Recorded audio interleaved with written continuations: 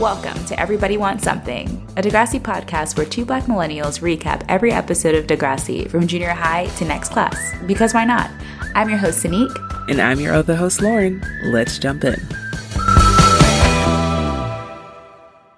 We're back. We're back. We are so back. Sorry for the delay. Sanique was busy becoming an aunt. Auntie Sanique. Whoop whoop. Can't wait to wake this How's kid watch Degrassi. I mean, the real point of like bringing up and being around children is to just get them to watch Degrassi. Exactly. Get them to watch Degrassi. Get them to watch all the things that I like to watch because it's all about me. I mean, that's why, let's be honest, that's the only reason why people have kids. Because they're like, I want people to care about me and only me and what I like. Right. Exactly. How are you doing? I'm doing good. Heads up on the sound quality of this week's episode. I am in my apartment that I have at the school. Like most Chinese schools will also provide their teachers with free apartments and on campus. And because of COVID, they're wanting teachers to stay on campus during the week to kind of take preventive measures to kind of get ahead in case things pop off again. In Beijing, it's fine. It's not bad at all. But Shanghai is like in like serious lockdown right now. So they're trying to get ahead so that they don't have to go online and kind of control everything. So I'm at the apartment, but it's very, very empty. And I can like already hear how echoey it is. So my apologies on my end, but it is what it is. I am sure our listeners will forgive you. That's interesting. I didn't know that you had another apartment. You're like Carrie Bradshaw after she married Big. Basically, very much so. I have my backup apartment, like downtown, like a place to crash if I need it. It's where I go right. Yeah. I just like need to write. Yeah. I can't write in this big old fancy apartment. I have to write in this other fancy apartment. I know, like, I just, then she has too many fancy apartments. She's like, it's just not me. I don't know. I have enough room for my shoes. I need 2 apartments. But otherwise, I'm doing good. How are you doing, Sanique? And how's the auntie life treating you so far? It's good. I'm a bit tired. I was just telling Lauren, I've been helping my sister, but I haven't been able to help as much as I wished because I am also still working. So I during the day, like I help out where I can, but you know, I'm still like plugged into work. So I help after work. And then like at night before bedtime, last night he was pretty fussy. So I was up quite a bit. So if you hear that I sound kind of tired, that's why. Also, I'm kind of congested because like where I'm sleeping, we have to keep the heat on because the baby's down there to keep him warm because it's actually my family's basement. It's pretty cold, so we have a heat going. So I'm a little bit congested because like the air is very dry.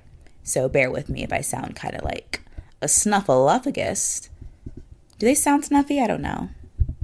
But otherwise, I'm fine, and Auntie Life is a-okay. He is very cute. He's very sweet. Do we have any special shout outs for our wonderful listeners? Yes, we sure do. So we got so many messages and DMs and some comments in this past week as we took the week off. But we're going to be moving and grooving today. So we're going to give everyone a shout out, but you will get a personal DM message back from the lovely host. We have a shout out for Caroline, Taylor, Jolie with a sorry, there's a flag and I'm like, it's either Cuba or Puerto Rico. And I feel like I hope they're similar flags. Let's Google it real quick. Okay. I think they have the same colors. They're red, white, and blue. Cuba has like the red triangle on the side with a star in the middle. And Puerto Rico. star in the middle and blue stripes. Puerto Rico is blue triangle, red stripes with a star in the middle of the blue triangle. All right, so we've got Jolie with the Cuban flag, CJ, Nate, and Manders. Thank you so much for sending us DMs. We love you. And we sure do. We got some comments from our Time Stand Still episode from both Stephanie and someone that responded that answered my question about which show it was that I was trying to think of. It was the college show? The Real J. Laura. So thank you so much to everyone that reached out to us this past week. We'll, I think, maybe catch up maybe a little bit this week as we get through the episode about talking about the aftermath of Time Stand Still. But thank you for everyone that reached out to us about the episode. Thank you so much. But if you're ready, we can jump into the episode. Let's jump right in. All right. So we are in season 4, episode 9, Back in Black. Oh, yikes. I sounded rough. Sorry, guys. I told you my sinuses are fucked. Back in Black. In the aftermath of the school shooting, Sean has become a hero. When his mother is interviewed on TV, he, Emma, Ellie, and Jay go to Wasaga Beach so he can confront his past. Meanwhile, Toby wants to go to Rick's funeral but finds himself shunned by JT and Danny. And this episode marks the final appearance of Daniel Clark as Sean Cameron until his return in season 6. Wow, I couldn't remember that Sean was gone for so long. Yeah, I actually thought he was gone for longer. Weirdly enough, he really is only gone for like the rest of the season and all of season 5. But yeah, I thought he was gone for like, I don't know, teenage me when Sean Cameron was gone. I was like, oh my God, where is he? I mean, where is he? Truly though, like the idea of, because like Sean was the heartthrob of the show, especially for like the younger people kind of like coming up with the Emma and the Mannies in the show. It was like Sean was the heartthrob and the hero and like the love interest. And then when he left, it was like, oh my gosh, who am I going to look to? Who do I look to? I think that's when I went into like full swing Craig. Oh yeah. Cause it was, and they would, because like Craig really had the trauma that I really look for in a love interest on a TV show. Side note, for sure. I somehow got on a YouTube dark hole of like top 20 moments, or like, 15-minute like kind of like clipped together videos of like the saddest moments in like sitcom history and stuff. And of course, I now have a statement that I want to say that Craig and Sean, they might be tied, but both of them together make up the Sean Hunter of Boy Meets World. Oh my goodness, yes.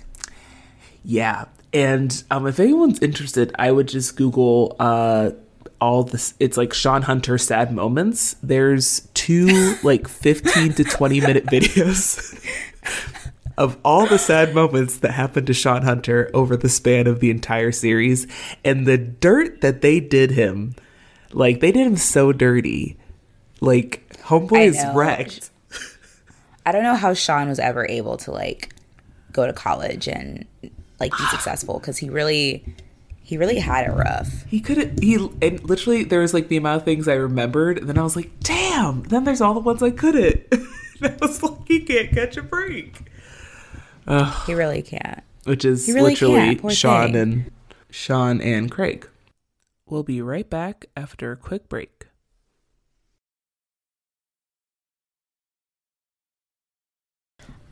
So in our cold open, Sean and Ellie are on their way to school, and they find out that Degrassi is on the cover of the newspaper, and so is Sean.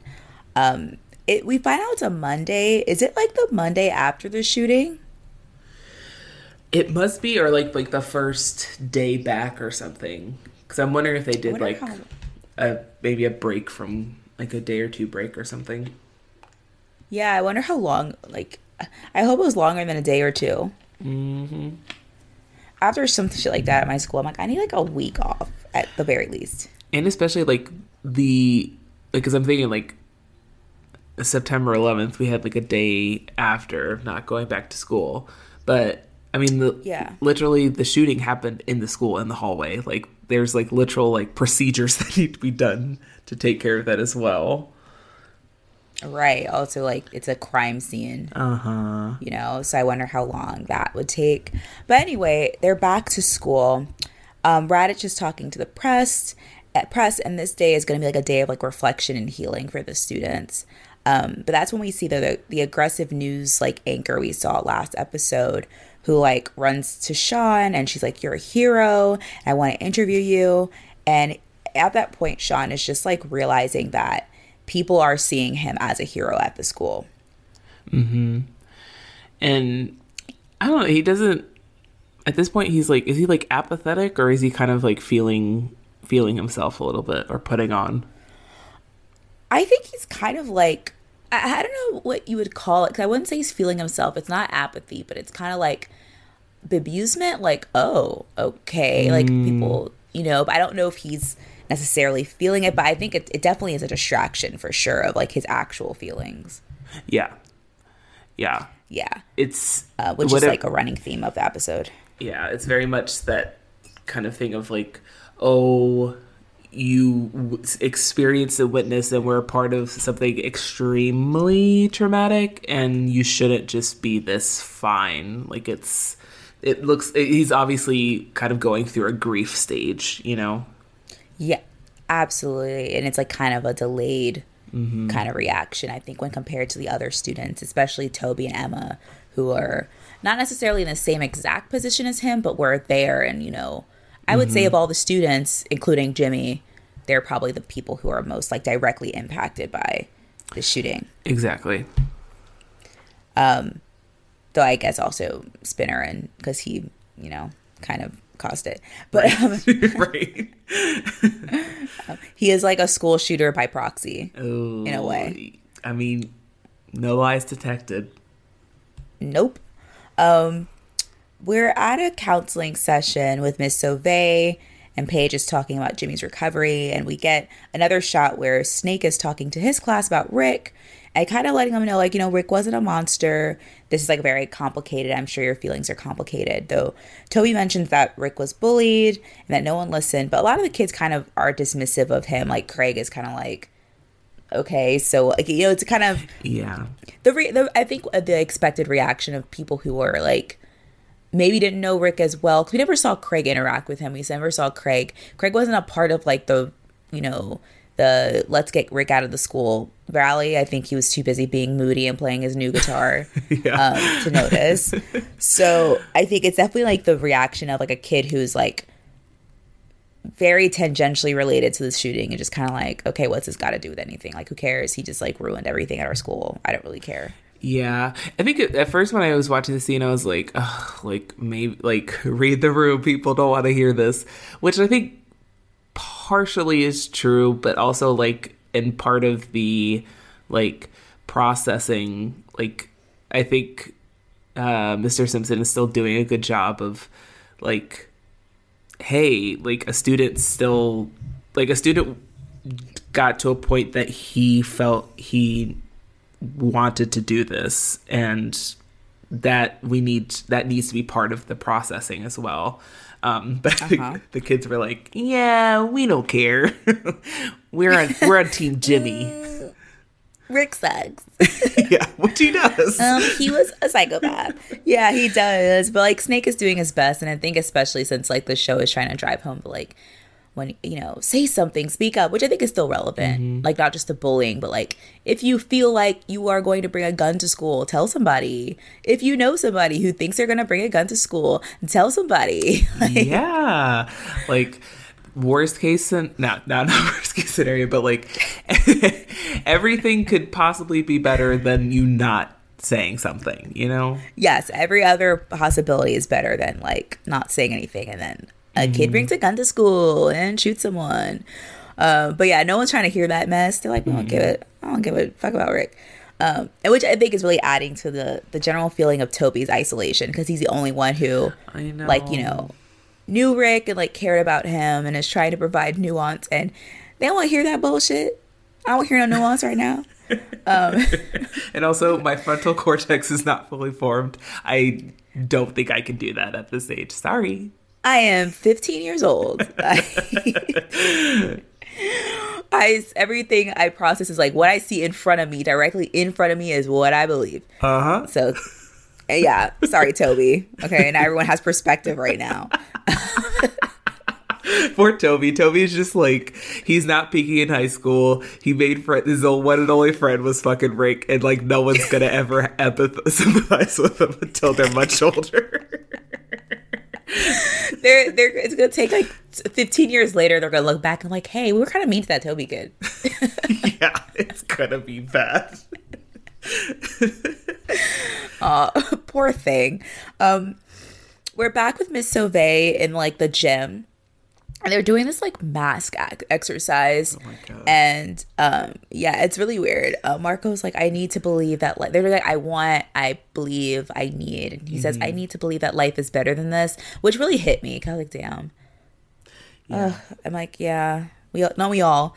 Sean is skeptical about the exercise and kind of pokes fun at it when it's his turn to go, which is like definitely a defense mechanism. He's just like, this shit's like stupid. He's like, I dealt with this. Like, I don't feel guilty. You know, I don't feel weird. Listen, like, I'm a hero. Like, I killed the shooter. Like, or the shooter got shot, not me.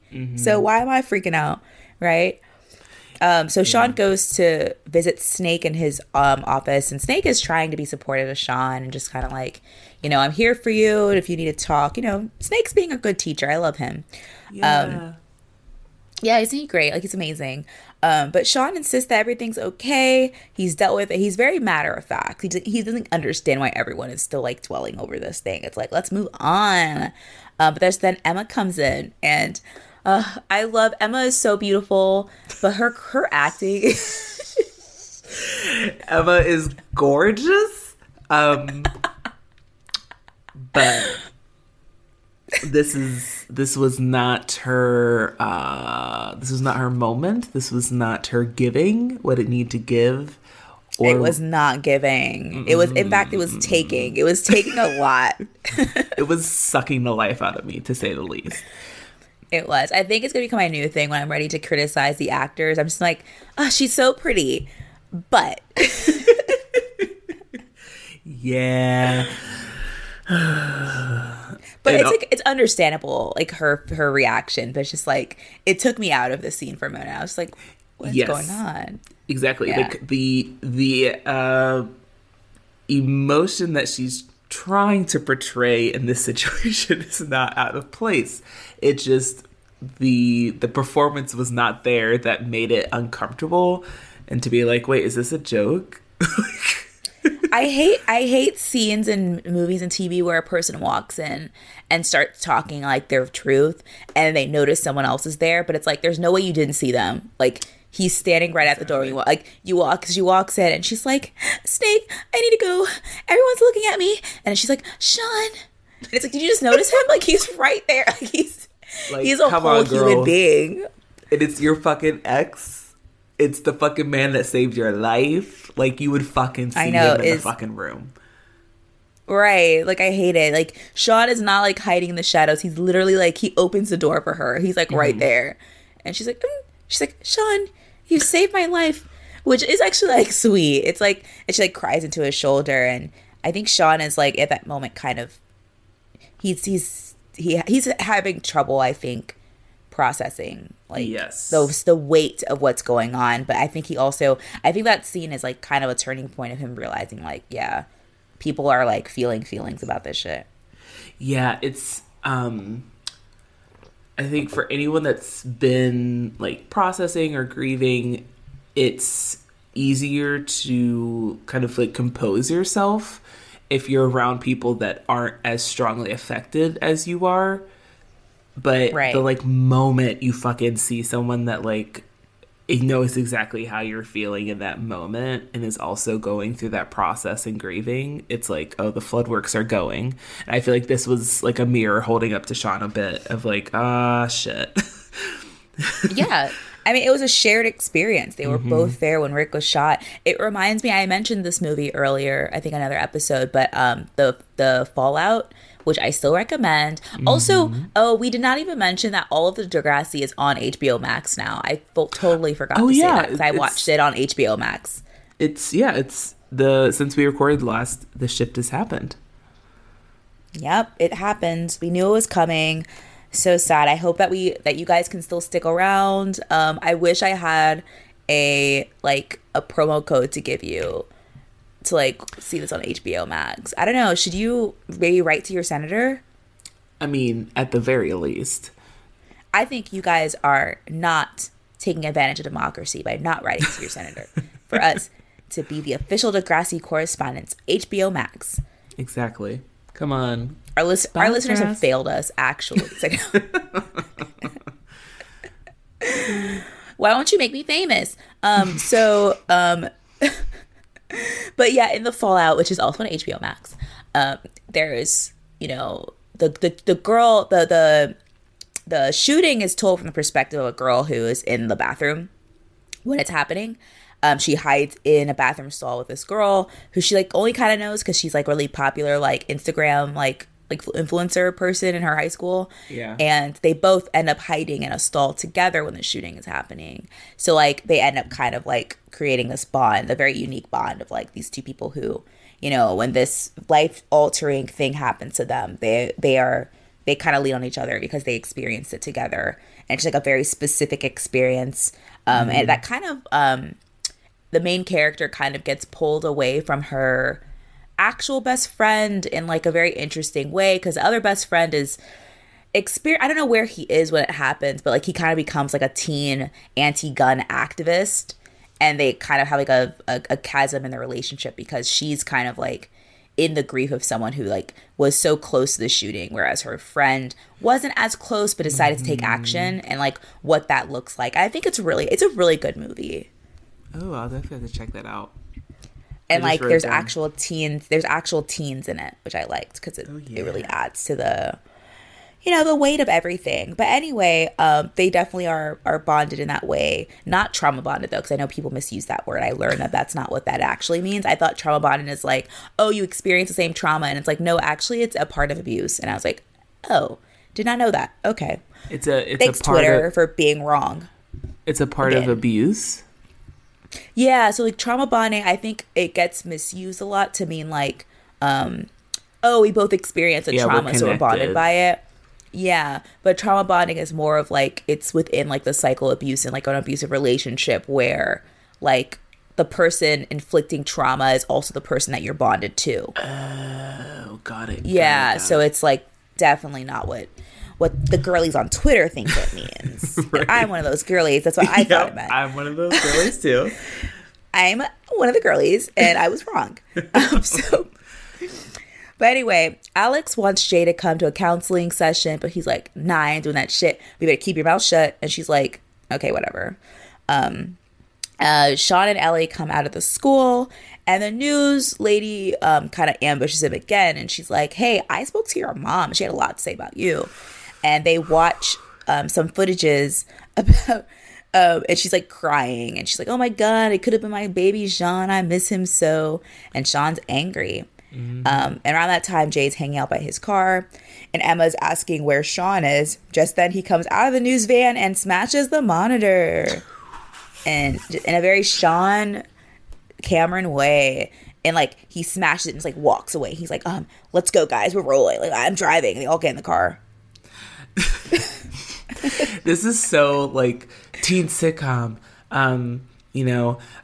We're all gonna get into a car and drive to handle some business emotionally. In that moment I was this is so unrealistic, but why do I know this trope so well? It's well, especially because it's It's not planned. It's very spontaneous. And just like one person is in the car who just like kind of got caught up in it. And they're like, you're coming. And he's like, Emma, are you coming? And she's like, okay. And she gets in the car. I mean, like, i.e. motherfucking Crossroads is literally like the same energy. God.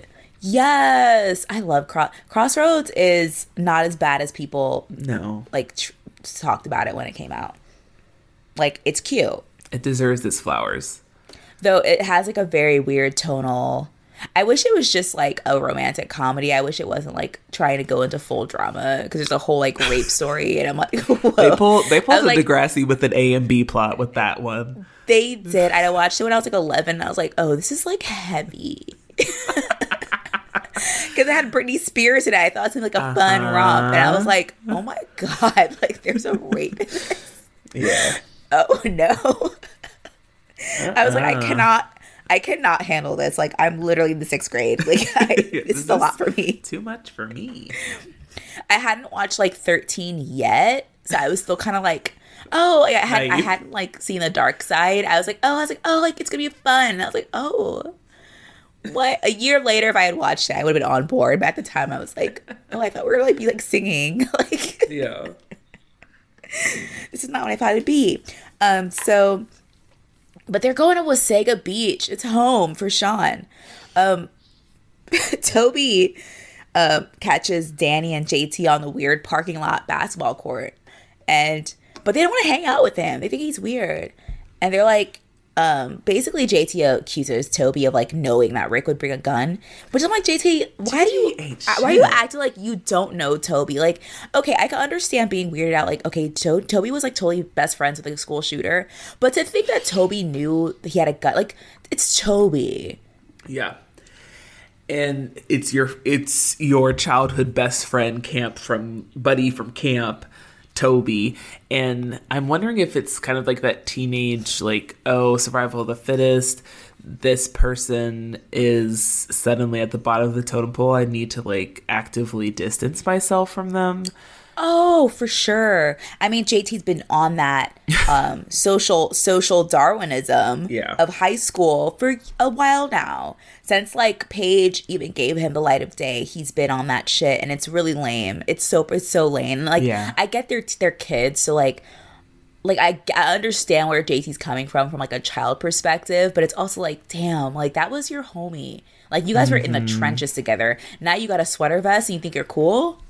Like, joke's on you. That sweater vest is not gonna age well, hun.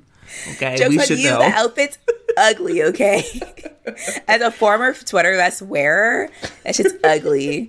Like, why are you business cash? Honey, let us give you some advice, please. As someone who went to a school dance, business cash, yeah, you're gonna regret. God. What a time. And also, why do you think Danny's cooler than Toby? Danny is literally like 2 feet tall. Mm-hmm. And he's like a grade... Like, he's shorter than Toby. What is he? Like, he must be like maybe 2 years younger or one, like... He has to be, because they're like grade 9, right? Yeah. Are they grade 10 at this point? I feel like we've gotten 2 years. Like, this is... In my mind, it's almost their... I feel like this is their 3rd year, but maybe I'm wrong. Well, yeah, because when we met them, they were grade 7. And then was season 2, was that a whole new year? No, I don't think it was, because I think season 2 was second half of... No. Why am I, like, fucking this up?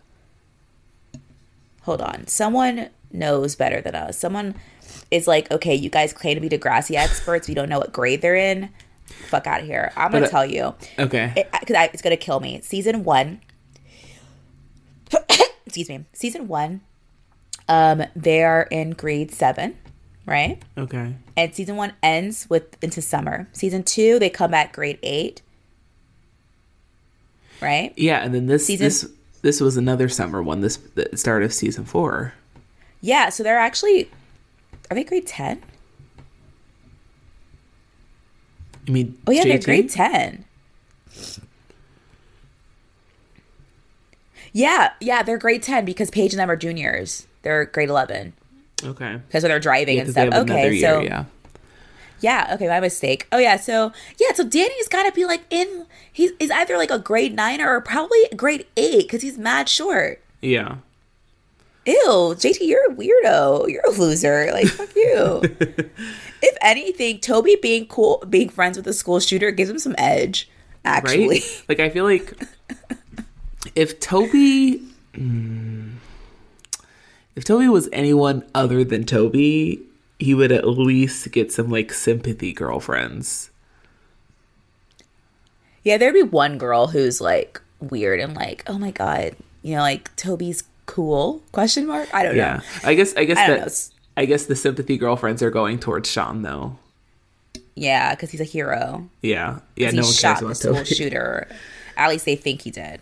But we're in Wasaga Beach. Okay, so I had a hard time. I was trying to decide what is the vibe that Wasaga Beach gives me, because I was like, Florida, but like there's no palm trees.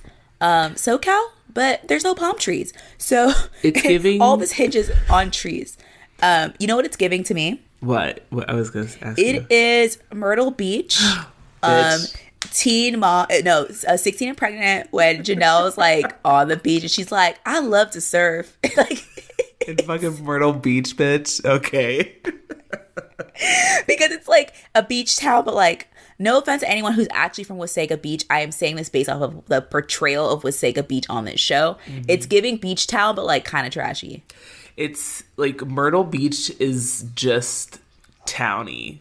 Like there's no like tourism like it's Myrtle Beach in the off season. Yeah. I was gonna say Myrtle Beach is perfect. I was gonna say like fucking Virginia Beach or like the townies of Ocean City. Mm-hmm. Yes. Mm-hmm. Which makes sense because it's like Canada still, so it's like the beaches on the East Coast, excluding Florida, are like not, you know, as people from Southern California let you know, they're not real beaches, and I agree. They are beaches kind of like by happenstance, but there's nothing like vacation-y or fun about it. It's just kind of sad. It's case in point, people are wearing fucking wetsuits in the ocean. That means that water is way too cold.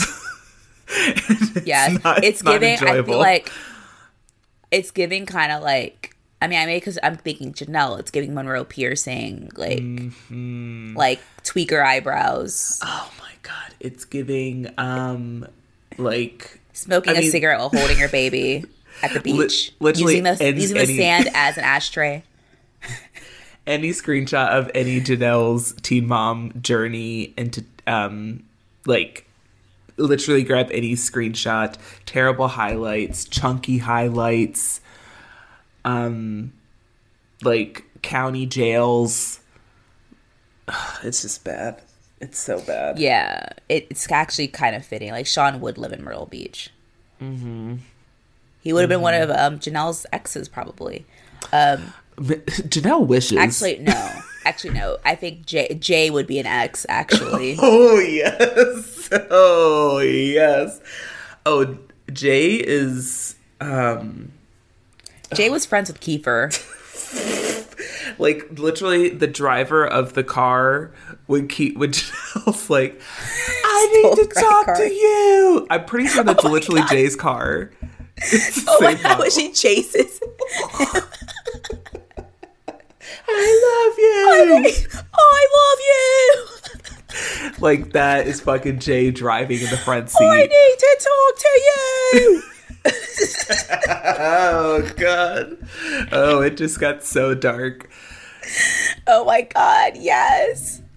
We need to go to Mike's house. Anyway. Oh, dear. Oh, yes. Dear. We are in Janelle land. They pull up to Janelle's house, basically. Barbara comes out.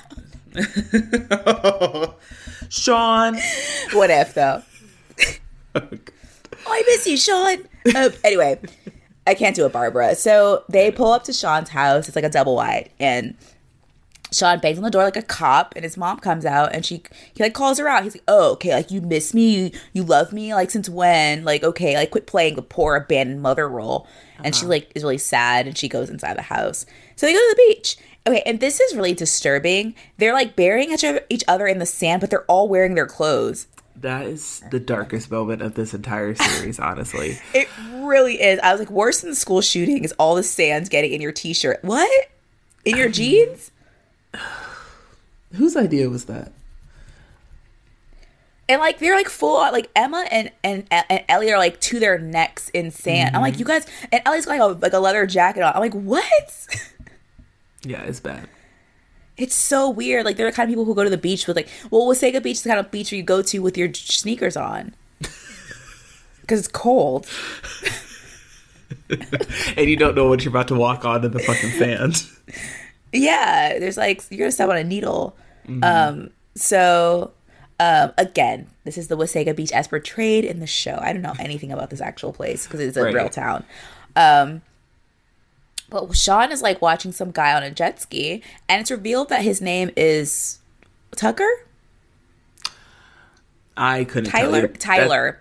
It's Tyler. But I call him, at various points in my notes, I call him Tucker. I call him, I don't even know. Like, he's all kinds of people. But Taylor, he's cute. I don't know. He is. And I'm like, damn. Was Sean like, I mean, they talk about it later, but it's like, I mean, is Sean battling for the hot guy spot at the school? Is that what the fight went down? I think that's really what it's about. They want to be like the hottest boy. The hottest boy in Wasaga Beach. Wasaga Beach 10s, you know? Exactly. So we find out that's the kid that Sean had gotten into a fight with and ended up deafening the boy. And, but from his point of view, he's like, oh, Sean like jumped him. No, apparently he jumped Sean, and that's why he was defending himself, and he ends up deafening the kid. But Jay's like, oh, I would say he owes us, right? And I'm like, no, Jay, not right, actually. You deafen him. I think you guys are even. One of you's deaf and one of you got sent away. I think like you're spout square at this point. So Toby sits by Jimmy's locker, and people have left a bunch of like flowers and posters that say why. Part of me, like, I wanna show up at someone's vigil and just like really make them a bomb ass like poster with a why question mark. I mean, it's a question we're all asking. It's like, why has this violence come upon our school? So Toby's watching it, and Manny comes over, and she's like, wow, I didn't know Jimmy had so many friends. And I'm like, Jimmy's literally the most popular boy in school. What are you talking about?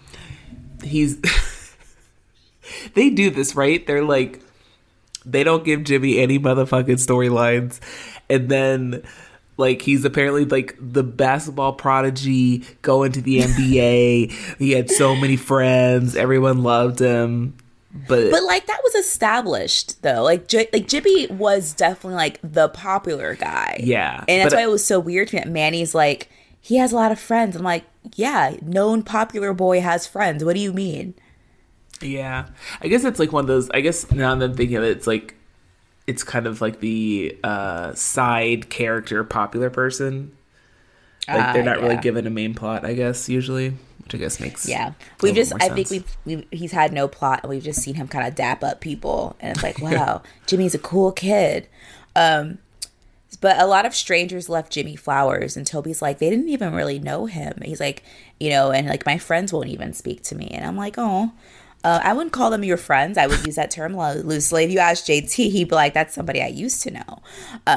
But tonight is the viewing, and JT like has refused to go with Toby, and Manny's like she's really empathizing with him, and we get to see a nice moment of Manny just being, you know, Manny's still a sweet girl at her core. But we're back at Wasaga Beach, and Jay wants to run a jet ski. So they go up to the Tyler Tucker person, or whatever the fuck his name is. They go up to him to get this jet ski, and that's when Jay decides to do like a really shitty like deaf accent type thing. Yeah. And that's when Tyler, I think call him Tyler. Tyler tries to fight Sean, and he's like, "Yeah, I know, I saw you. I think you're a hero. I recognize you by your eyebrows." And Sean's like, "My eyebrows are so distinctive. You're right." He's like, "Oh goodness, I must shave them off so no one will know me." So the guy taunts Sean about the fact that Rick died. He's like, oh, okay, like, I see you've killed someone now. Like, he's really just being... I mean, you know what? The thing is, I feel bad that he was deafened, but he seems like he was a piece of work, too. I think they're both little assholes, honestly. The two of them together, I'm like, you guys were both jerks, weren't you? It was only a matter of time before someone got hurt. Mm-hmm. You both suck, they're both the Chris Rock of Wasaga Beach, Oof. It's only a matter of time someone's gonna hit you, both of you. So oh, what a time. What a time. I know, what a wonderful time we're living in, the height of television. Ellie goes over to Sean before he hops on the jet ski, and she's like, listen, these stories aren't really meshing, because like, you're saying you were jumped, he's saying you were the bully, like, what's the deal? And Ellie just wants to understand, because Sean's not talking about his feelings. But Sean gets emotional, and he recounts basically to Ellie what happened. He's like, when I was tussling with Rick, I thought I pissed myself. I felt something warm, and I realized it was his blood. And he like kind of like is being triggered and like having flashbacks, clearly. Mm-hmm. That's why he gets on the jet ski and kind of angrily rides away. And I was confused. Is he trying to crash? Is he trying to like drown himself, or is that an accident? It was not clear. I was also confused. Yeah. Because and also like, I don't know how I don't know a lot about jet skis, but it just seemed like it's like, oh, all of a sudden he's like floating face down in the water. It's like, how did that happen? Like, right? Yeah, and it's also just kind of funny, like unintentionally seeing someone angrily jet ski away.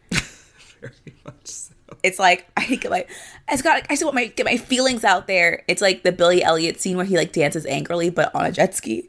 Literally. There's just some things that you can't do angrily away. And I feel like jet skiing is one of them. Skateboarding, possibly.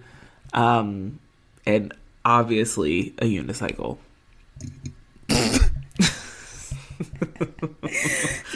Unicycles aggressively. Oh, sorry. Is what it says. Not a unicycle. What are those? So there's these things that are really popular here. They're like segways, but they don't have like the handles. Oh, like the hoverboard type thing? Yes. You cannot do that angrily away. Okay, but like unicycling away angrily is really funny. Because you're like pissed off, but you're also trying to keep your balance. So it's like... double time. Yeah, you're going to fall. But so like now he's like lying face down just in the water for some reason. So Tyler, like, because he's the lifeguard, he's like, well, I gotta save him still. Like, I can't just not save him, even though he's a kid who deafened me. He goes out on his jet ski gallantly, and he saves Sean. He pulls him out of the water. Sean coughs up some water, and he's okay. And they just kind of awkwardly look at each other like, okay, I guess we're even now. Like, okay. What the fuck?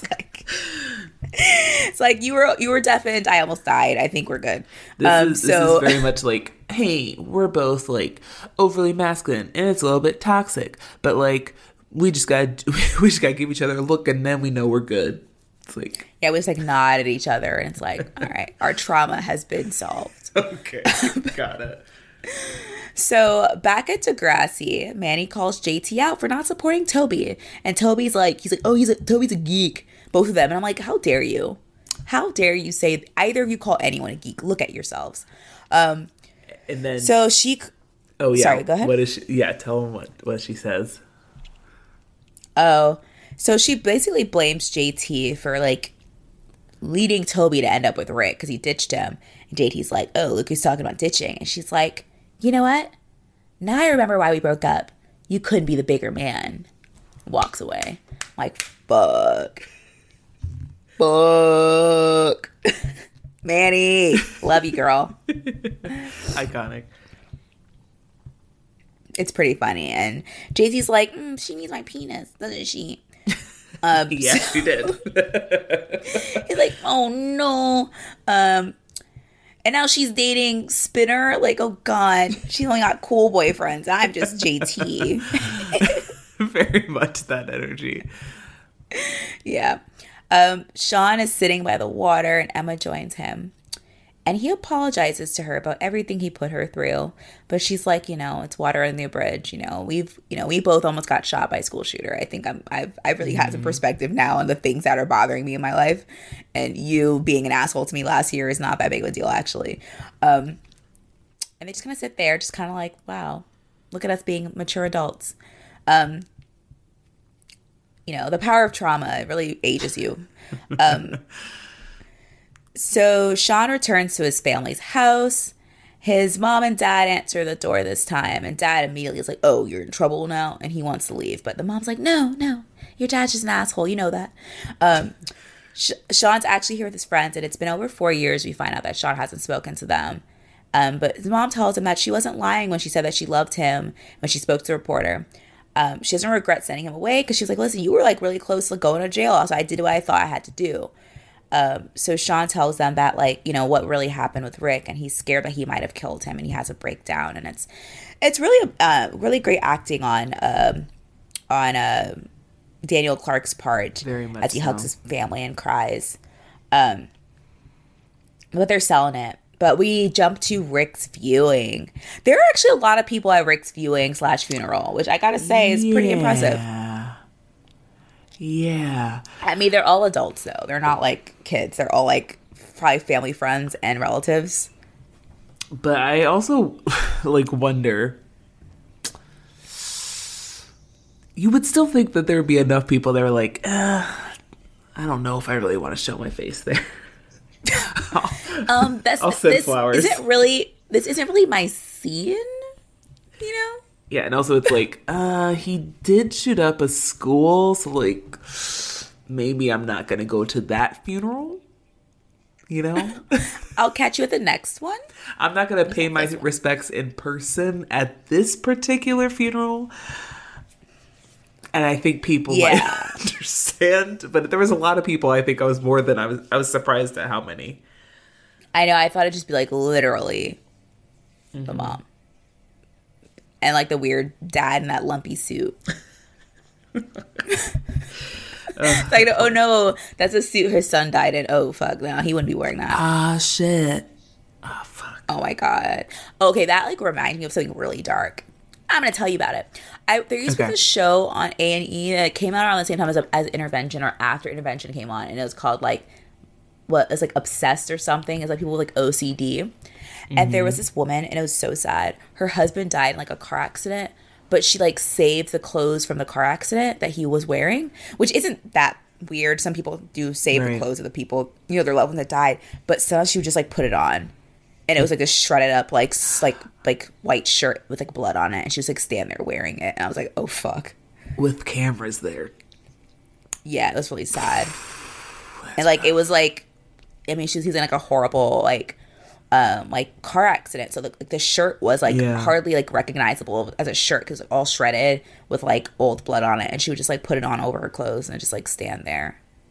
And I was like, oh my god. Damn. A&E. And he really doing the most with these. I mean, I know. Few other channels have the capability to exploit as hard as they do. No, they're next level exploitation. It's. But I watch it. What A&E stands for? I don't know. Always something in exploiting. Exploitation. Yes, always exploiting. That's their thing. Like that's their gig. But Toby shows up to the viewing. He's there with Manny, which is really nice. The JT ends up showing up after like Mrs. Murray shows up, and she hugs Toby, and JT shows up, and the mom hugs him too. She's like, "Oh, were you one of JT's friends?" And he just was like, "I'm sorry for your loss." I'm like, "Damn, like, can you just play along for a second?" Yeah. But JT acknowledges that, like, all this shouldn't have happened, and he's there for his friend, which is nice. That's a nice little reconciliation. It is, and it's a nice kind of like growth moment that characters can do, right? Like, because teens are like, yeah, fuck you, Toby, you were friends with the killer, or the shooter, but like, you should. Toby is your friend, and you should. That's something that teens should learn, and people should learn. So I like that they had that little moment. Right. In the words of Emma, He was Toby's friend. Oh, God.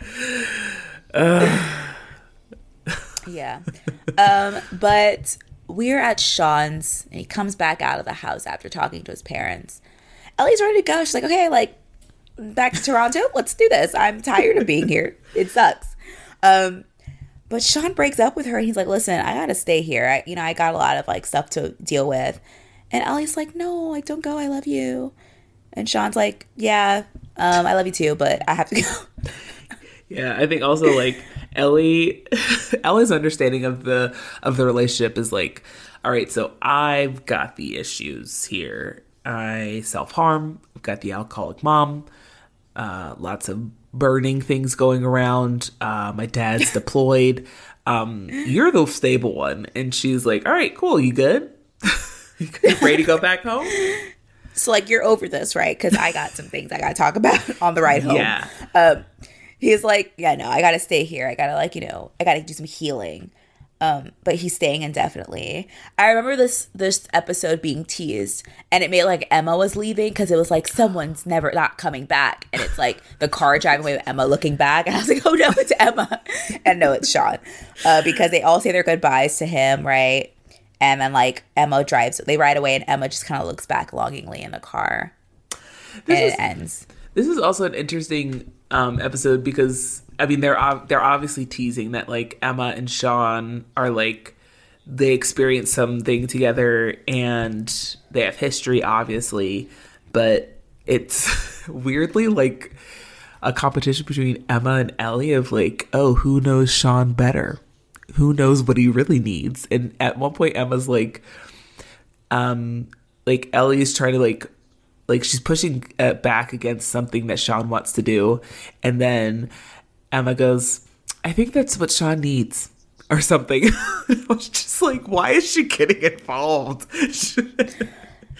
Yeah, I do feel bad for my girl Ellie because like Ellie found like someone who understood her, and then like immediately like, and she like moved in with him, and then like he's like, okay, I have to go back to Wasaga Beach. Good luck with that rent, hun. Sorry, babes, but I gotta sort some shit out in Wasaga Beach. So I'll see you never. Bye. Yeah, and like you, my alcoholic parents. Wait, so the alcoholic in Sean's family is the dad or both parents? I thought it was both of them. Me too. So are they like sober now? I don't think so. In my mind, I'm like, wait. I don't know if like because you're dealing with the trauma of thinking you killed someone, so you're gonna move in with two alcoholics. Yeah, I was like, that's not a good choice. But maybe in Sean's mind, he's like, well, they didn't burn down their house, so it's better than Ellie's mom. It's not that bad. Ooh, maybe. Damn. But song choice, what did you end up going with? I chose, because we're in the beach setting of it all, I went with a Orange County OC Southern California sounding band of the early 2000s. If you know, you know, like they all sound the same and they all came out of Southern California. But I chose one of my faves, Yellow Card, from their Ocean Avenue album, Back Home, which is a good one. Nice. Yellow Card. I don't think we've chosen this song, the one that I chose. Mm-hmm. Have we done Goodbye to You by Michelle Branch? Oh, I don't think so. We've done right? I think almost every other hit of Michelle Branch, but which is like two other songs, honestly. Let's be real. Let's be real here. Okay, so then I chose Goodbye to You. Yeah, because like, you know, we're saying goodbye to Sean, and like, you know, Ellie's gonna listen to that shit when she gets home. Oh, you fucking and cry. Know it. Oh, my girl. Yeah, I feel bad for her, but that's enough feeling sad for Ellie. Are you ready to do the next episode? Yes. So it's episode 10, Neutron Dance. Synopsis. The recording deal downtown Sasquatch 1 is about to expire, but the band is nowhere near good enough. When Craig asks Ashley to join the band, it angers the other members. Meanwhile, Paige develops a crush on Matt Oleander, the teaching assistant. Now, I just want to preface this episode by saying I mentioned that I was going to have a mature and aged understanding of how this show comes across, but Mr. O can still get it. Really? Like, because it's not, I think because it's just this episode, I can still like allow myself to like be in my like teen memories of like lusting after him and his like young teacher self. But I think after this episode, the reality is going to have to hit me. Interesting. You know, even when this was on, I didn't find Mr. Oleander hot. I thought he looked greasy. I guess not in a good way. Okay. I guess I think I watched this right after it was after the Sean Hunter YouTube series that I was watching, and he has very much a wavy Sean Hunter hairstyle that was really doing it for me. And he was still being professional as a student teacher, so in my mind I'm like, he's okay, nothing is wrong with this yet. So oh, that's definitely for sure. When I was watching this at the time, I did not see what was wrong with this relationship. I was like, oh well, like he's a student teacher, so he's only a few years older, and like honestly the age difference, I don't know how old he's supposed to be, like 20, which I think it's pushing it. A 16-year-old and a 20-year-old. I'm like, oh, it's not great. I don't know what the age of consent is, or like legal age in Canada is, because I know they start drinking at like 18. I don't know if that affects it, but like, yeah, I think in my head as a kid, I was like, oh, well, like if he just wasn't her teacher, it'd be okay. But I'm like, I don't know. I don't think so. Yeah. Like it's something I'm gonna have to work through. But for this episode, I was like, okay. Okay, so our cold open for this episode, the band is practicing because their recording prize is coming up, but Jimmy is not there, obviously, and tensions are very high among the members because Ash is there on the keys. And we haven't, again, they do this with Ash all the time, like that she's kind of like pops into like scenarios and she's supposed to have been there for a while. And it's obvious that Marco and Spinner are not happy that she was placed into the band without kind of like a discussion about it. No, they are not. Yeah. And you know, Spinner already kind of doesn't like he doesn't dislike Ashley, but he's always been kind of like, ugh, Ashley, like, you know. Oh, yeah. Because he fucked over Jimmy. She fucked over Jimmy when she took ecstasy. And he's never gotten over it.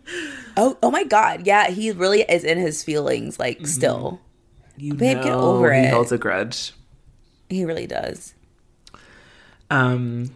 So our first scene is in media immersion class, and Paige and Hazel are talking, and Paige is just kind of like rambling on about something about gum that she found in the room, and then Paige realizes that it's Hazel, Jimmy's boyfriend. This is the first episode after the shooting. Like, she's like, oh my gosh, I'm so sorry. I haven't even asked you how you're doing. Because she's obviously not her normal kind of emotional or happy presenting self. Yeah. And Hazel's just honest. She's like, you know, I'm getting by. I don't really know what she says, but she basically just goes like, I'm not good, but you know, Jimmy's alive. Yeah. Yeah. She's definitely taking it like one day at a time. Yes.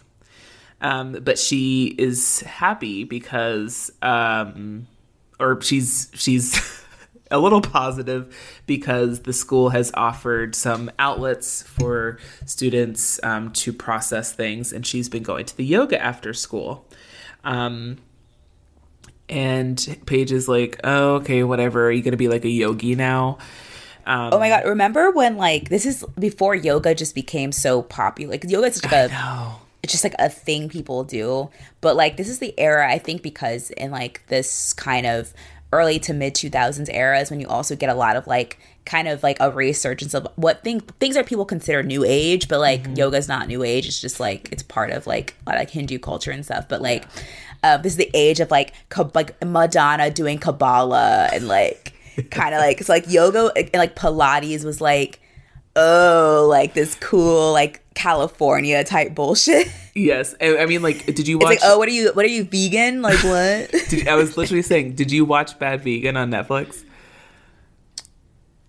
Yes, I didn't finish it, but yes, I did start it, and it's like that same era. Yes, exactly. It's that same era of like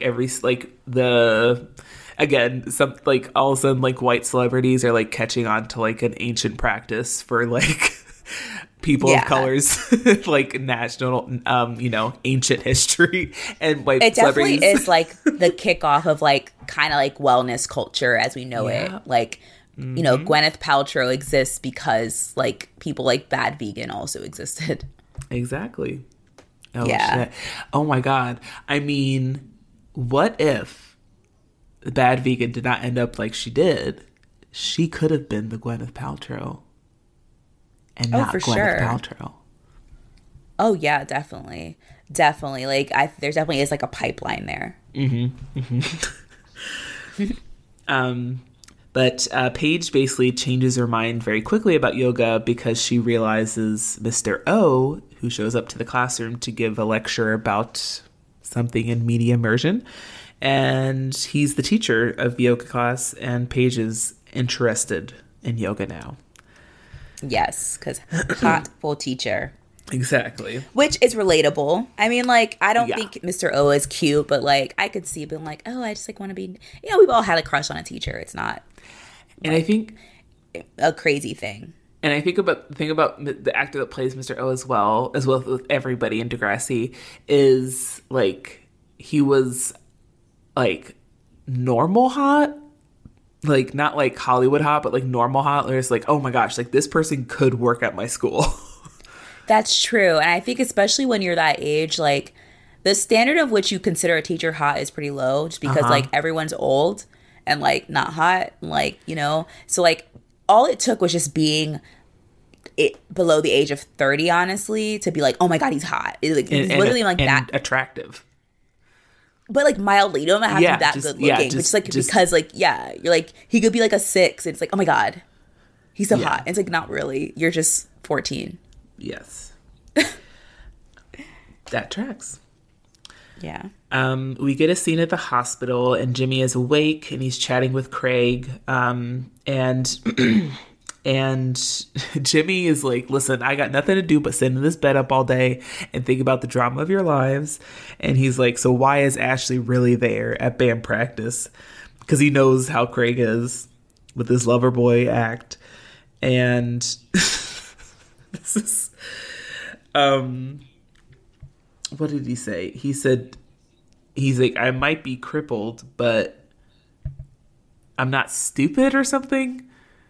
Yeah. But he refers to himself as crippled, which is this episode and last episode, we're kind of getting the hints that Jimmy is not walking right now and may never walk again. Right. Yeah. We get to yoga class, and Paige and Marco are checking Mr. O out, which we're entering into the Paige and Marco like BFF age, and I love it so much. I do love this period because like they've been friends, but this is like they definitely are leaning into like kind of like gay BFF thing. Yes. Like with her, she's like the hot popular girl, and this is like her gay Bezzy. Yes.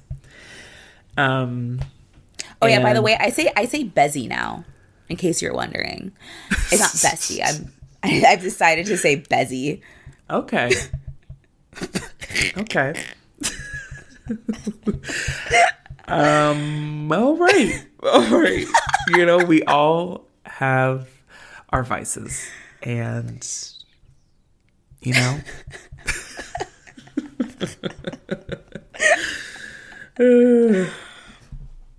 so So the Bezies are checking out Marco or Mr. O, and Mr. O is walking around, kind of getting them through the poses, and he adjusts Paige, like her shoulders or something in one of the poses, and Paige thinks that he's flirting.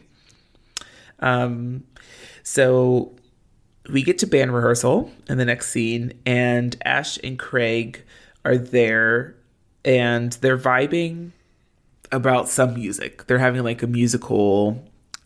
I wrote down Ashley Simpson and Ryan Cabrera time. Like they're having a moment, the two of them. Oh, for sure. You know, they're like that couple that's like really annoying to be around though, because like they both have such like niche interests. Like they're like really, they don't just listen to me. They're like really, I'm like, no, I'm like really into music. And it's like, we get it. Like everyone loves music. But like, no, I'm like really into it. I'm like, okay, fuck you. But like, they're like really into it. So when you like hang out with them, they're just like talking about like obscure bands. And you're like, I don't know who that is. Yeah. And they purposely do that. Like rapid fire going back and forth about like, oh, but like the Acetone Martyrs, and they're like, oh, but like I love like they're I have them on vinyl. Yeah, I also have like light bulb closet, and they're like, oh yeah, like their work with that with James Woodhouse was like so deep. I'm literally just looking at the things in the room and just naming. But those are actual band names, and we know it. I'm literally doing the Anchorman thing where I'm just naming stuff I see. Like a bottle of acetone, light bulb. Listen, you fucking know. A closet? You fucking know that they are. This is the original hipster, right? Like this kind of mentality. Oh, this is the period of when like the whole hipster shit like really it's beginning, like like the whispers, like the kind of like if you were emo you transition into hipster eventually, like in your college years. Yeah. And they're like at that phase, so they're really leading into the kind of like, oh, like you just like, oh, like you just like you just like don't know, like you might have never heard this band, but like they're kind of like, you know, like underground. I'm like, fuck you. Fuck you. Okay. I downloaded We Belong Together by Mariah Carey on my Nano, so leave me alone. I would love to see what pops up in your shuffle, ma'am. Okay. I know you got. I bet you Don't Ya is in there. You fucking that know sounds it. great. It's catchy. You fucking know, and they love the Black Eyed Peas. Like that's their guilty pleasure. I know. They know all the words to my humps because I do.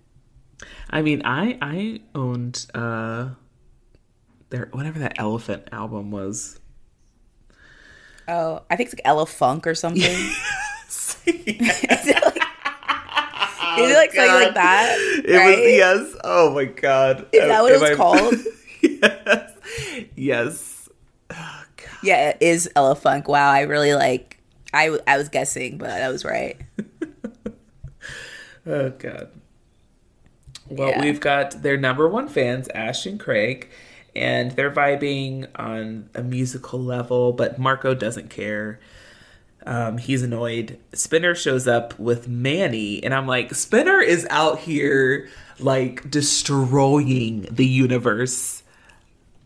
Like, I know. Spinner's so messy. So he's with Manny, and Manny calls him Sticks, which I'm like, Spinner is suddenly having like a midlife crisis. I don't know what the fuck this is. Like, yeah, it's like he's like in that post breakup of like Paige. He does not know who he is. Oh my god, yes. He is like a divorced dad, basically. Yes. And like a young girlfriend, and she calls him Sticks because he plays the drums, and he of course makes a mistake with trying to refer to something, and he calls her Amuse. She's my Amuse, and of course he's misnaming her, and yeah, because Spinner's a dummy. Yep. If you haven't noticed, he's kind of dumb. Yeah. We get to the movies, and Paige and Alex are working, and they're talking about Mr. O. And, you know, Paige is kind of talking about like, oh, like, I feel like he was flirting, and, you know, like, and I think at one point, oh yes, he comes up to the stand because he's quote unquote happens to be in the movie theater. And, this is I go through waves where I'm like, oh my gosh, Mr. O, but this is one of those moments where I'm like, ew, you're gross. Yeah. And he shows up to say hi to his favorite yoga student. And of course, as a teen, you're like, oh my God, he fucking cares. But as an adult, I'm like, this is bad. This is bad. It's funny that Alex doesn't say it. You know, Alex encourages it. And I wonder, like, I feel like Alex, so obviously Alex is the kind of, the bad girl. But Alex has shown that she has, like, sense. Like, she's not dumb.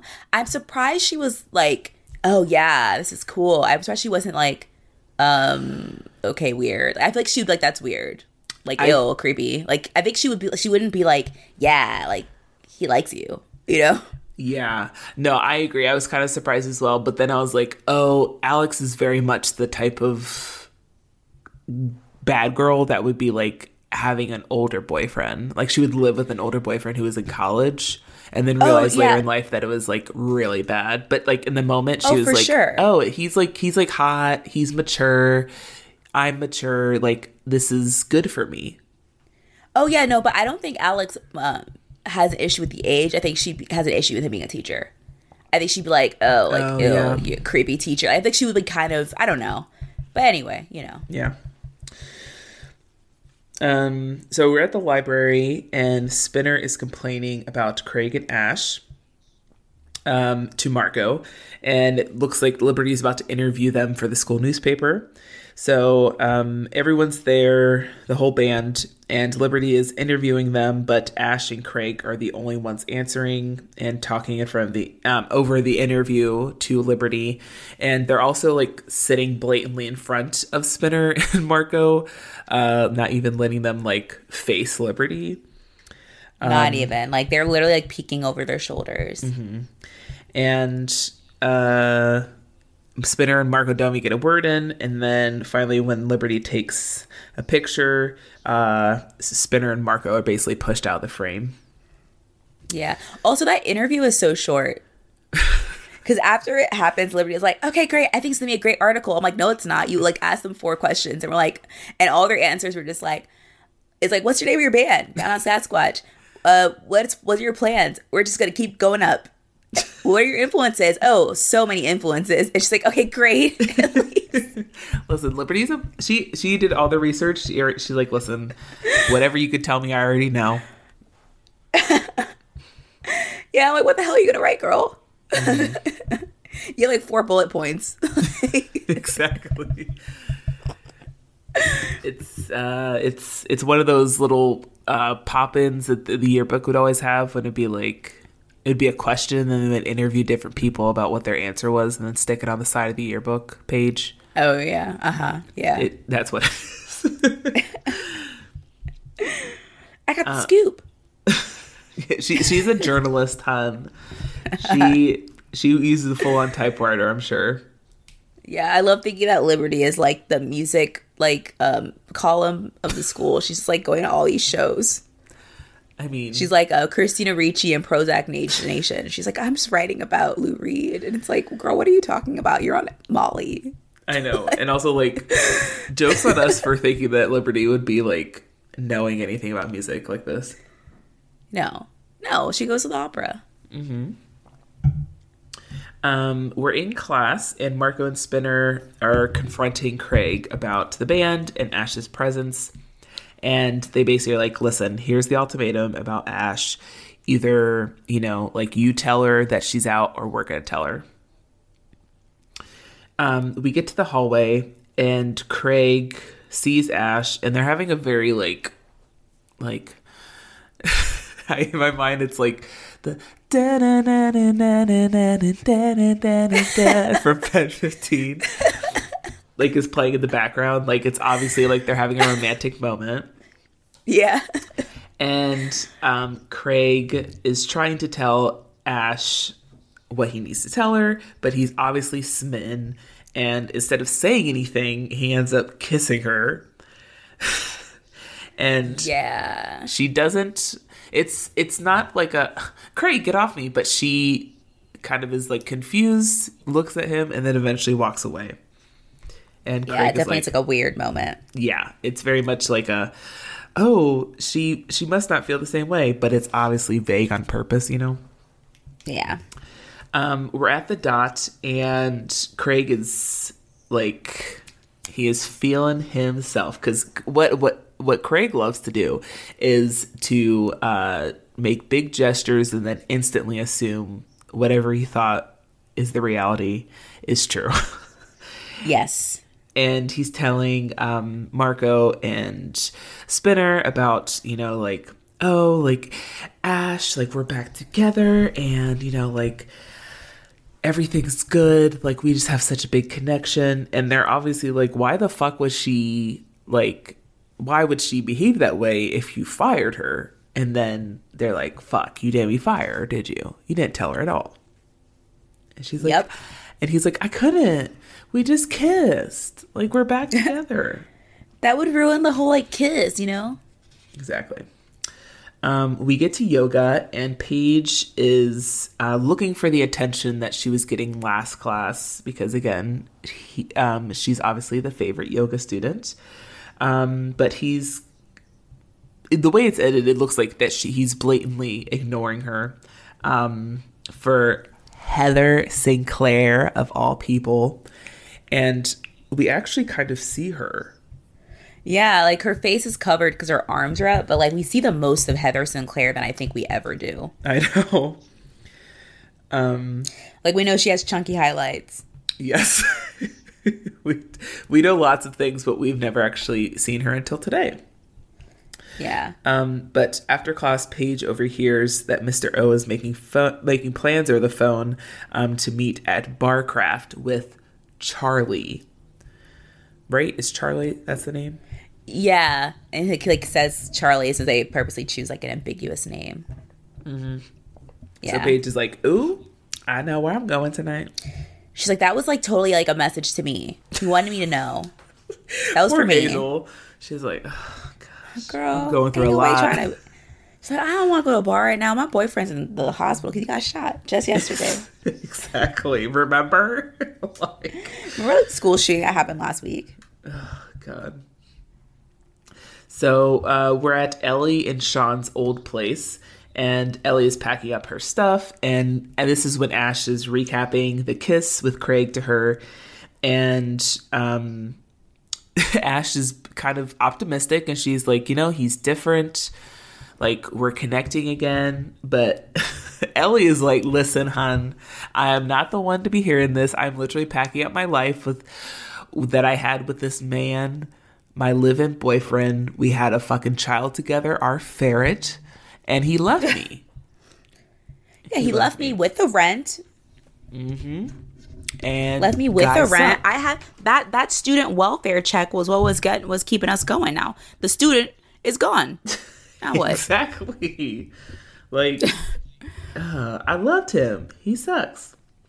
I would love if, like, the next storyline was, like, Ellie doing, like, student welfare fraud. Oh. To keep the checks coming in to, like, pay her rent. That would track. I mean, that would be a plausible, like, storyline. Yeah, why not? Like, listen, I want to keep this apartment. I want to move back with my mom.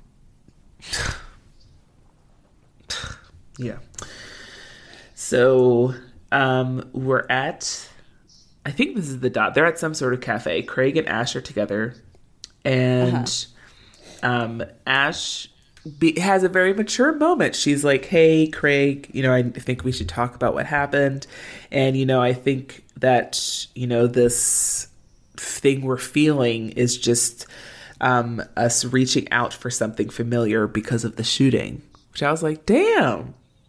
She's been going, I feel like she's been to therapy for a long time. Oh, for sure. I mean, she has a very supportive family. So, like, she's been in therapy since she was, like, 5. Oh, yeah, yeah. Like, she's been working on emotional maturity for a long time. Yes. But she seems a little bit skeptical. Like, she's kind of like, she's saying that, but she's possibly open to getting back together. Yeah. We're at the bar at Barcraft, and Paige and Hazel are in line. They have fake IDs. And, you know, they're just kind of like classic scene of like, oh, we're in line. Like, do you think these IDs will work? Like, let's test out your knowledge. Do you know what year we were born? And, you know, all that. And it's like, why wouldn't you like have practiced that? Good question. But that would be me. I never had a fake ID, but like I feel like I would be that person that's like ill prepared. Yeah. I never had a fake, but I did use my cousin's ID who like looked nothing like me, but white people were racist, so they just saw a black girl and they were like, that's you. And I'm like, that's clearly not me. But I got to drink, so I didn't care. I was like, I'm okay with this kind of racism. Exactly. This is just a percentage of the reparations I deserve. I know. So we're at the garage, and it's the last rehearsal before the recording. And Manny is on tambourine because, I mean, that's very much like Manny energy. She's the girl that's going to break up the band, you know? Yeah, she's the Yoko. She's definitely like the girlfriend of, but like, you know, I do think, of course, Yoko does you know, not gets that reputation. It's unfair, but she is like, oh, I'm like to be the fun girlfriend with the tambourine. Exactly. And Marco is like, all right, so this is how the game we're playing. So, you know, Spinner puts her on tambourine. Marco brings an accordion. And they're basically like, all right, 1, 2, 3. If you're not going to tell her, then this is what our sound is going to be. Yeah, because their whole thing is like, well, since you want to do whatever you want, like, we're going to do whatever we want, you know? So get with it, babe. But Craig is like in between a rock and a hard place, and so they play it out and rehearse, and it sounds terrible, obviously. I don't know, I like this polka version of that song. I think without the tambourine it would have sounded better, and if they had like if they would have worked through it, they could have had a unique sound. But yeah, that's true. We get to the bar, and Paige and Hazel get in successfully. But also I was like, oh, right, they just need to try to get by 2 years, 18 instead of 21. So that probably helped. Oh, yeah, big time.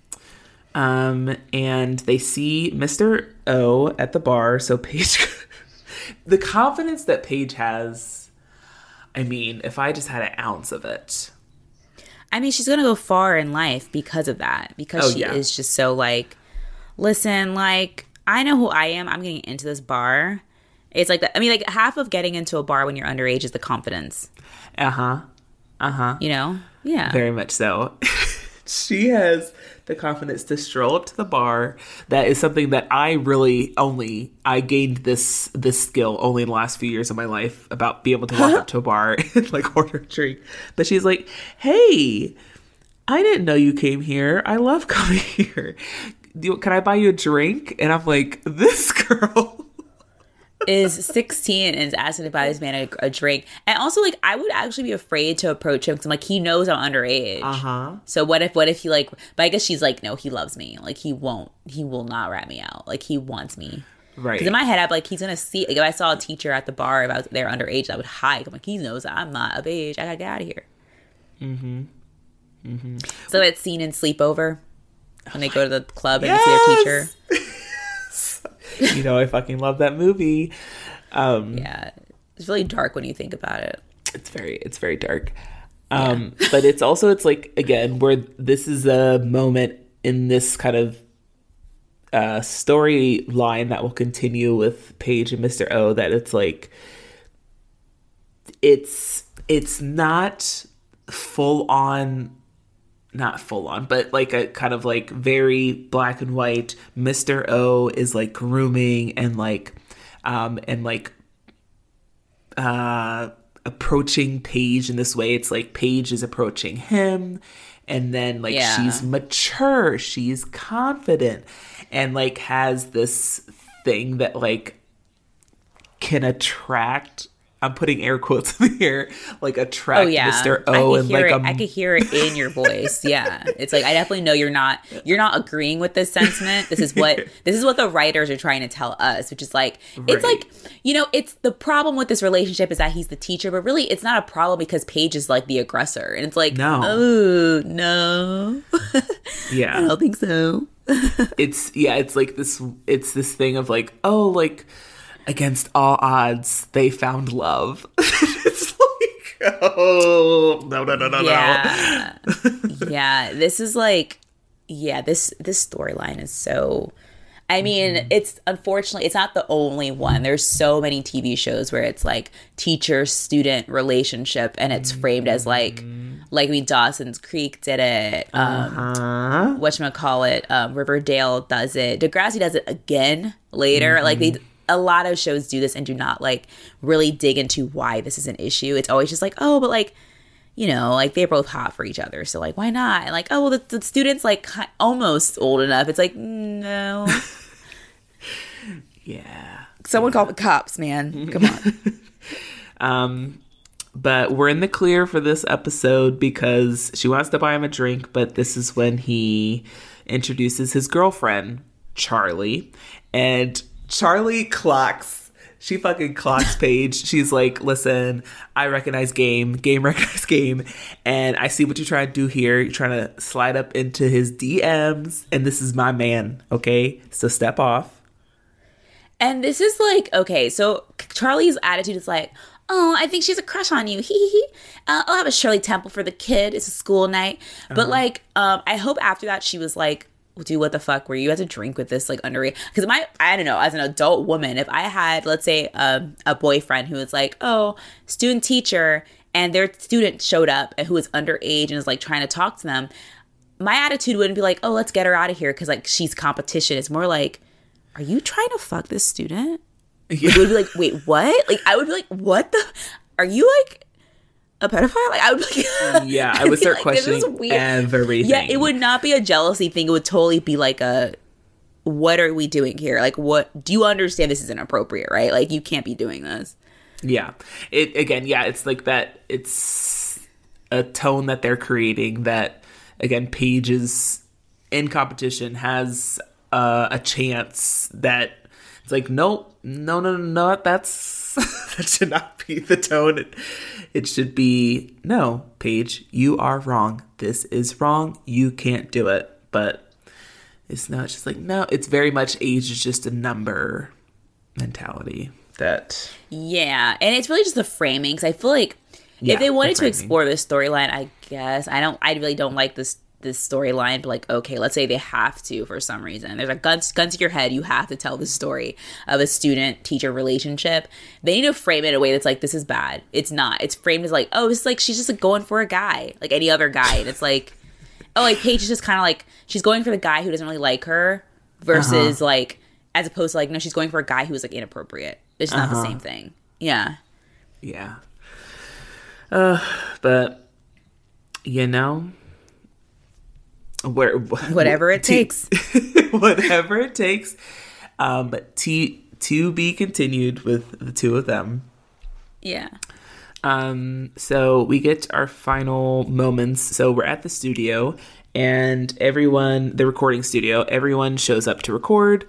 And, we got the tambourine, we got the accordion, and Ash is asking if they're for real. She's like, listen, I take my music very seriously. Okay, I've talked about it with my therapist that this is a really good outlet for me, and I think I'm really good. It's like, I want to take this seriously. Everyone basically looks at Craig, and this is when Craig finally tells her that she needs to leave. But you need to leave! But Sorry. It's just the band. He doesn't want it. He's like, honestly, seriously, sweetie, it's these bitches, these hating ass bitches, not me though. I love you. I love you, girl. Again, if he had before kissing her, if he had come down and explained it to her, maybe before the recording studio situation, he would have been like, hey, we won this competition as a band. We want to record this as a band. Like, which I hope is you like, could understand. It's fair that they would be kind of like annoyed too, because like she was our competition. She didn't win. Yeah. But now she gets to like get in on it too. I would be kind of like salty. Like, or if she's gonna get into it, you have to really sell her as like, guys, like, Ashley's like she's adding something. Is a really good musician. She's adding something. Instead, you're rearranging the song so it's just her playing the keyboard. What the fuck I'm doing over here? I have a whole ass drum kit. What am I gonna do with this? Exactly. I'm just going to count you off and I'm going to sit there with my hands under my ass. Come on. Yeah. But, Ash says, it's okay. It's just business. Which, I mean, it is, again, if they would have just communicated, but it's obvious with the way that she says it, that she's saying it with a little bit of sarcasm and that she's hurt by it. Yeah. You just kissed me, bro. And you're kicking out the band. Exactly. What does this mean, hun? So Ash leaves, and so they end up recording the original song that won the contest, and Craig is singing, and it sounds really good. But sorry, at one, I kind of think it's shady to Jimmy that they're like really fucked. Like, it's fucked up that Ash is there, but it's like Ash is there and Jimmy's not. Like, we should add that into the argument, Like, yeah, like we're trying to replace Jimmy. Like, it's fucked up. It is. But while Craig is singing, he's like singing and then also looking longingly at the keyboard that's still there. It's like, that's where my girl was. And, of course, he, being the artist that he is, he's like, stop. Like, I can't do this. This song, it was always about her. Like, it was always about her. And it's like, well, but, yeah. like, is he just realizing that? Because I'm like, yeah, you, like, literally wrote it about to say Paul. Like, this episode, I don't like this episode because it doesn't make any sense. It's like, yeah, it's like he just, like, it's like he wrote this song and then never thought it was about nobody. And then all of a sudden he's like, wait, it's about Ashley. I'm like, no, we literally saw you write it about Ashley. That was a plot line. That was like a very major plot line. What are you talking about? And on top of that, it's like, bro, you could just like record it and then catch her later. Like, it's not like that. Like, you have to. We have 2 she's not hours. going to Paris. Like, she's going home. Like, just go to her house. Like, yeah, this is fucking giving Lauren Conrad ditching Paris to stay with Jason. Like, you got opportunities here, okay? You will always be known as the man that left the recording contract prize, okay, for Ashley. Yeah. And, like, the thing is like, you didn't have to choose one or the other. It was actually, exactly. like, you could actually do both. Like, exactly. One of them didn't hinge on the other one. Listen, okay, Ash had an ultimatum. She was like, either you're gonna be with me in Malibu or you have to go to Paris. It's one or the other, okay? Right. He acts like it's like, oh, I could either eat this peanut butter sandwich or watch TV. And I'm like, you could do both. You could eat the peanut butter sandwich while watching TV. Like, you don't have to do one or the other. Poor Marco and Spinner. I love when this show tries to like put like add tension, and it's like, wait, but like, no, it's like there's no tension here. Just like do both. Like, bro, exactly. It's crazy. I know I keep saying bro. I don't say that often, but I say Bezzy now. I say bro. What can I say? I'm evolving, guys. So yeah, I'm evolving. I'm just like a new girl, a new thing.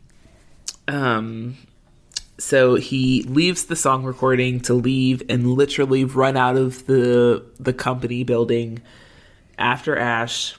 And she's like across the street because it's been like 1 minute. It wasn't even long. Like, they literally started. She's like waiting for the street light to change so she gets crossed. Like, and Craig rushes up to her and explains that like it was all about you, and it was always you. And Ash rightfully calls him stupid. You're so stupid, like, Craig. Right. I'm like, boy, good to go in there. I don't know why she just didn't walk back with him. Like, let's go. Like, I'm going to hang out while you guys do this. If we're getting back together, why does it have to be like a whole, like, we have to run off together? It's like, just go back in and record the damn song. Yeah. But this is their romantic moment, and they kiss, and I guess now they're back together. I can't remember. Yeah, yes. they're back together now. And that's it. That's the episode. So long to that possible music career. So long to a band friendship. The band is broken up. I mean, the band was broken up. I hope you're happy, Craig. This was very much like Spitter broke that band up when he brought Manny to the garage. Again, that Manny was impregnated in. I know. Oh my God. Yeah. Where Ash and Craig are both in the garage. So we'll put some of the blame on Spinner with that one. But yeah, the band's done. Yeah, the band is messy. Ugh. You know, I don't love that episode. No, it's not. It's like one of my least favorite, not my least favorites of all time, but like it's definitely of this season. I'm like, it's very filler. It's like, okay, whatever.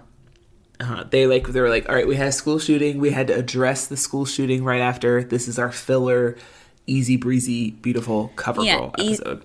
Absolutely, and like set up for like we have to set up Paige and Mr. Oleander. We have to set up Ashley and Craig. So like we're just gonna fill this in between. Like it's not really that deep of an episode. Yeah. But anyway, song choice? Question mark? Yes. Why don't you give your song choice first? Sure. I was inspired by the Romantic Pursuits, even though Paige's is definitely ill-advised. Right. I was inspired by both, her and Craig. So I decided to go with a hit from I think the summer of 2005. I could be wrong. But Let Me Love You by Mario. Oh, shit. I mean, that's a forever bop. I love that song. It's one I forget about, and then I hear it, and I'm like, oh, this song was so good. And it's like one of those, like, it's a easy but perfectly sounding sing-along song. Yeah. That everyone could hit, Yeah, and it's a fun one. It's a fun, like, kind of like slow R&B, but you can kind of like do like a nice little two-step to it. Oh, yeah, that's a good one. Thank you. What about you?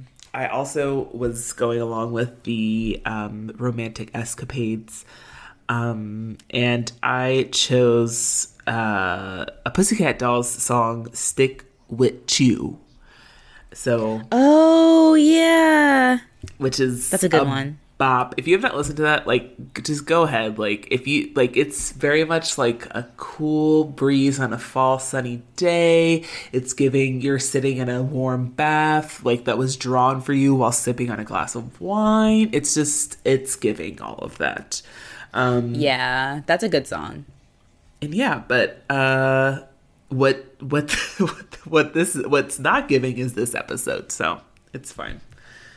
Yeah, we both picked really good R&B pop songs of the era, and I don't know if this episode, if Neutron Dance deserved it, but it's fine.